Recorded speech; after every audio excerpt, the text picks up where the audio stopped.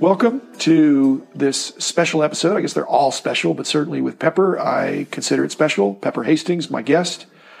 We're going to do a then and now episode. Pepper was there at the, if not the beginning, very, very close to the beginning of Beckett Publications, and then had a great ride for a long time. And we're going to take a look at what it was then and what it was in the now of when Pepper was there, my last days and last days of owning the company and beyond. So we're going to span a couple of decades, and I hope that'll be of interest to you. I hope it's of interest to our sponsors, Beckett Grading, Beckett Authentication, all under Beckett Media at Beckett.com, comc.com, where you can buy and sell cards that are scanned, the actual card, and have very transparent dealings.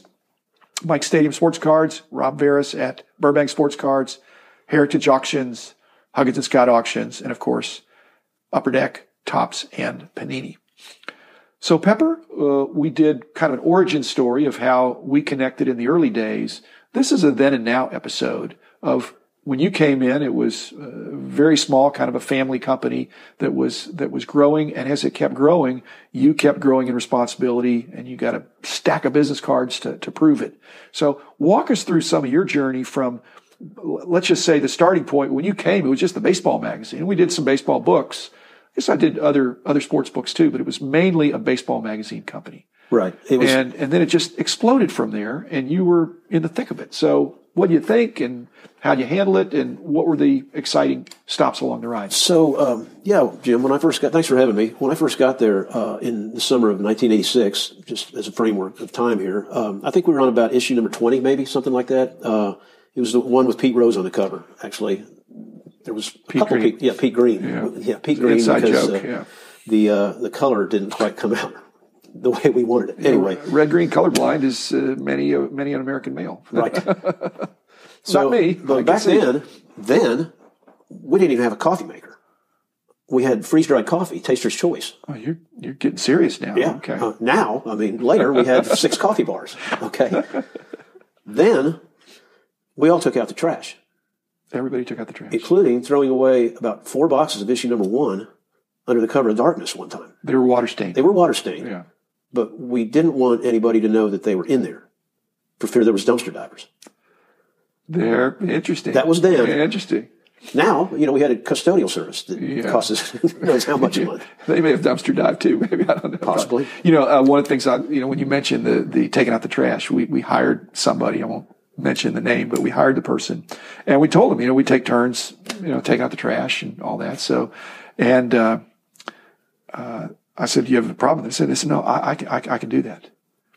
And I realized and that person never took out the trash. And I said, "Well, how come you're not taking the trash?" Well, I never said I couldn't do it. I don't want to do it. I don't think I should have to do it.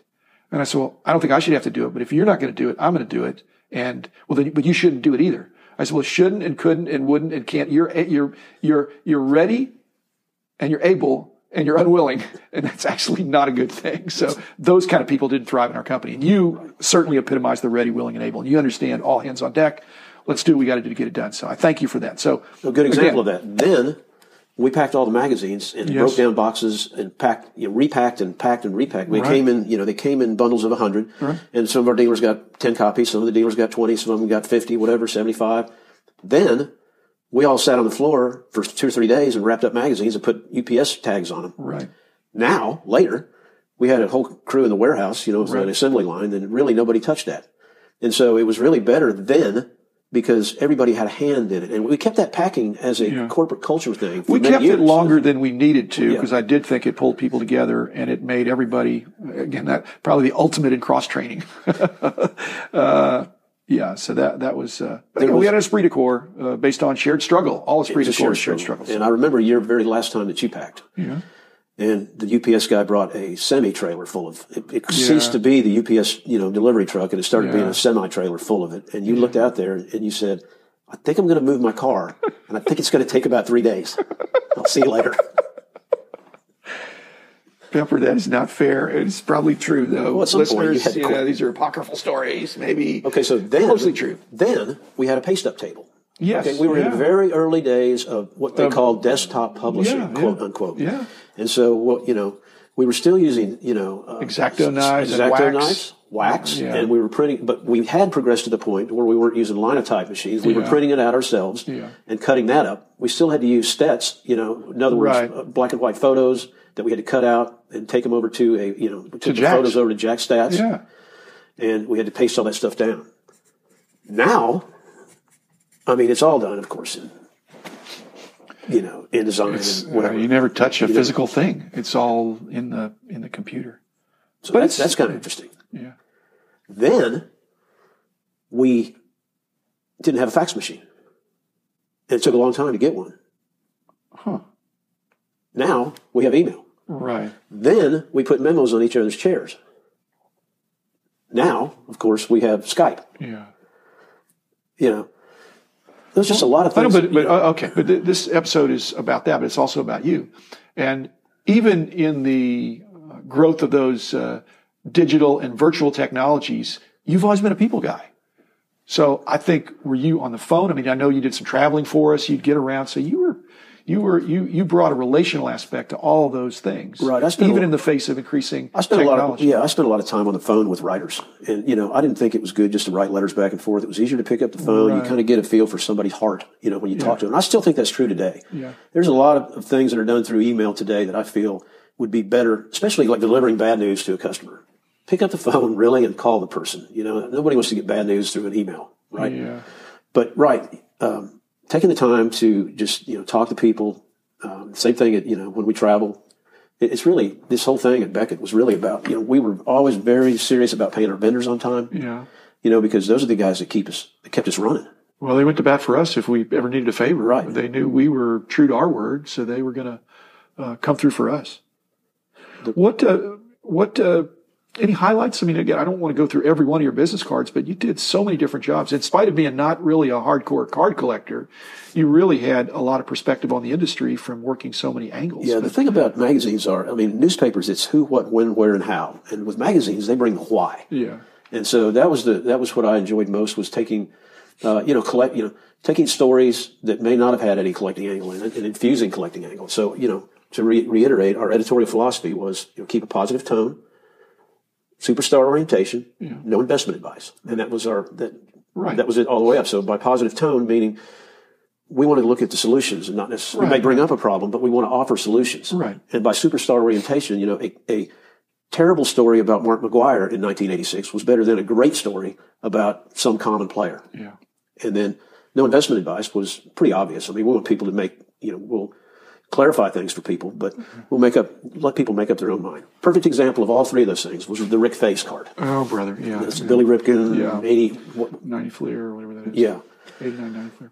Everybody else in our space was, either making fun of it or, it was at $100 a card for a while. Yeah. Speculation was on it. And they were using asterisks and stuff to block out whatever it actually said, which was two words that start with F, one of them being face. Yeah. But, we turned it around. You did, actually, and wrote an editorial in the owner's box about it. Called it the Rick Face card. Positive tone. It didn't have anything bad about it. And you cautioned people about speculation on it. You weren't telling them what to do, but you were cautioning them about, and I thought that was a positive tone. Was that a ghostwritten? No. Did you? We might have worked a little bit together on that. Well, I mean, I think I did the Rick Face part. But I don't remember being as eloquent as you probably would have been. But again, it's just that rocked the boat a little bit. A lot of publicity for not. I mean, this is generally a very wholesome hobby, and over the course of many decades, it's maintained that there ought to be a place for kids, and that's it's a free world, and the world has gotten a lot more adult, I guess. I mean, with the age you become an adult is moving farther and farther down, but that was unfortunate. And like I said, we're trying to make the best of a situation that wasn't good. So you had editorial responsibilities, and when there were opportunities to work in another area, you didn't say, "Hey, that's not me." Right. You said, "I'm ready." Right. I did. Put me in, coach. Put me in. We helped out with customer service, which I'm still doing today at this point. We helped out with technical services, which was our pricing area. Right. I mean, I did some grading. Had some great teams there on the show circuit. I think that's something we're going to come back to, Pepper, the grading, because I think people can see that there's a grading function that's about grading the cards, but there's so much more in their strategic positioning, the marketing, and the supply and demand of all that. And so I'd like to table that and come back to it, because you and I can do an episode just about some of the grading things that the company did that you were in the thick of. I'll tell you some other stuff that was really fun was getting letters from readers. Like 1 million a year. And the letters took on all forms. I mean, it got to where people were sending us pictures of them getting autographs with players. Right. It got to where we had fun cards, which were cards that they had marked up, like a Brian, or what was Deere? Rob Deere. Rob Deere. And, of course, these kids had a lot of time on their hands. Yeah, and just some of that, a lot of that stuff turned into columns in our magazine. And we went ahead and used it as editorial content. It was reader generated, and I guess you could say it was early social media. Because, it probably was, in that sense. As was the list of payphone numbers in stadiums that I published in the back page column. Right. I went to a great deal of research, and every payphone that you called in every stadium had a clear view of the scoreboard. So you could call these payphones anytime during a game and say, "What's the score?" Yeah. And listeners, just ask your grandfather what a payphone was. Right. But I thought that was cool because, that's before you could get instant updates on scores. Absolutely. No, gosh, that seems like the dark. You remember that? I do remember that. Payphone, it was the beginning of social media. We just found a way around it. Yeah. What do you think your high point was once the company got complicated, and what was your favorite role or your favorite opportunity or situation? Yeah, my favorite role has always been helping other people get better. And as I got older and more experienced, I was more in a position to do that. And have some of the younger guys come in and women as well, and help them to be the best they can be at what they're doing. And to me, that's the constant challenge even today, in my current job, is how can I make this? I don't say this to be altruistic. This is really the way I feel. How can I give back, to the kids I coach? How can I give back to the people that work with me? How can I be a servant leader and help them, get better? Because that's going to make me better. Well, I think it did. And one of the things we're going to end on this story, which this is unedited, unscripted, but there was a time when I got an invitation to something and I thought, I think this has Pepper's name on it, not mine, for different reasons. I've not deeply regretted it, but it was the opportunity to play golf with Tiger Woods 20 years ago. And Upper Deck, I forget you'll remember the circumstance because you went to Florida and played 18 holes with Tiger. And so I want to end with that, but that was, I don't know that was a thank you to you, because I really thought you were the best guy for the job because you represent our company very well. You're a good golfer, a better golfer than me. And I thought and it'd be a perk. And so passing out the perks, but I wasn't a random guy. I thought Pepper's the guy for this. And I think he went and had a surreal kind of experience. So tell him about that. And that's our final story. Well, for today. I mean, I didn't actually swing. Is Tiger more intense than I am? He didn't get as mad. You and I actually played Sawgrass together one time, too. Exactly, which was a highlight as well. There. Yeah. And there's been other highlights of going to All-Star games and things like that. But yes. But that's got to be up there. Getting to go around the course with Tiger Woods, he was in the middle of the Tiger Slam at that. It was right after the Tiger Slam. Is this 99 or 2000? Yeah, it was 2001 because it was 9/11 came right after that. They moved the Ryder Cup. Right. But Tiger, I actually contributed to that round because Tiger came out and to the course and the Upper Deck people were there and there was 4 golfers. And it's like, he goes, well, what are we going to do? And I said, well, how about you play from the back tees on a scramble against these guys?